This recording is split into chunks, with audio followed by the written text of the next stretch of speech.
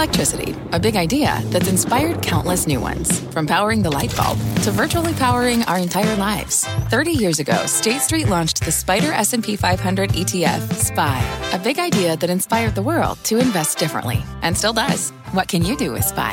Before investing, consider the fund's investment objectives, risks, charges, and expenses. Visit ssga.com for a prospectus containing this and other information. Read it carefully before investing. SPY is subject to risks similar to those of stocks. All ETFs are subject to risk, including possible loss of principal. Alps Distributors, Inc. Distributor. Jim Cramer here to share with you a sample of my take on the market from today's CNBC Investing Club morning meeting. If we put up to say the stocks of Apple or the stock of Alphabet, these are the two that I am most concerned about at Magnificent Seven. The reason I am with Apple is because this is not a significant quarter for Apple. You did not get the 15 in here. What matters for the 15, by the way, I think is that T-Mobile is offering it. And Verizon has the ability to offer it because the balance sheet's not so bad. So if you're thinking, wow, Jim's saying own Apple, don't trade it, that means buy Apple. Now, my view is consistent. There are moments where Apple goes down severely.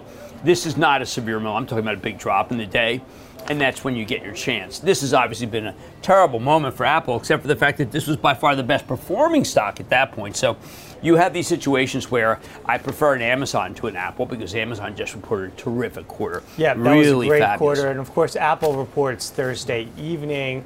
A lot of concern about with Apple right now has to do with China, Huawei. Yes. But China is also impacting Broadcom as well in terms of not approving their acquisition of VMware. The deal was expected to close today. It didn't happen. Still waiting on regulators in China. This seems to be more of a bureaucratic issue, is what David Faber was talking about, than and my political. Right, and there, what the way you want to think about it. But that's what Broadcom is saying. Are they leaving? Are they becoming a pawn between the United States? It's just a pawn in a chessboard between the United States and China. I no longer believe that. Take that off the table. What I think is more important, because we're not geopolitical people, is that if this deal doesn't go through, then Hock Tan will buy a huge amount of a stock. If it does go through, the price to earnings multiple goes higher. So if you had to ask me what I'd be a buyer here of our portfolio, right now, it would be I would go buy 10 shares of Broadcom.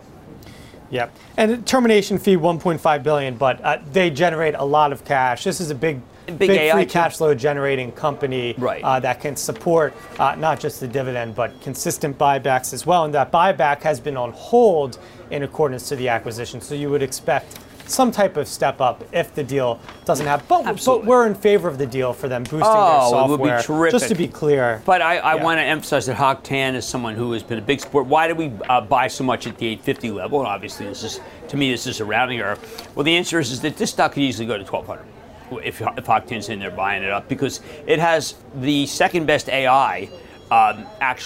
You need them for generative AI, and people don't seem to understand that this is not a hack company. Join the CNBC Investing Club with Jim Cramer to catch my member-exclusive morning meetings every day at 10:20 a.m. Visit cnbc.com/morning take to become a member today. That's one word, morning take.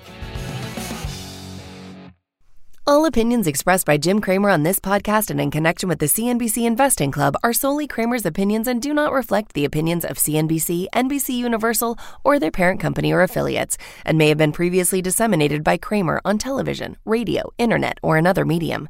No specific outcome or profit is guaranteed in connection with your reliance upon or other use of the content from Cramer.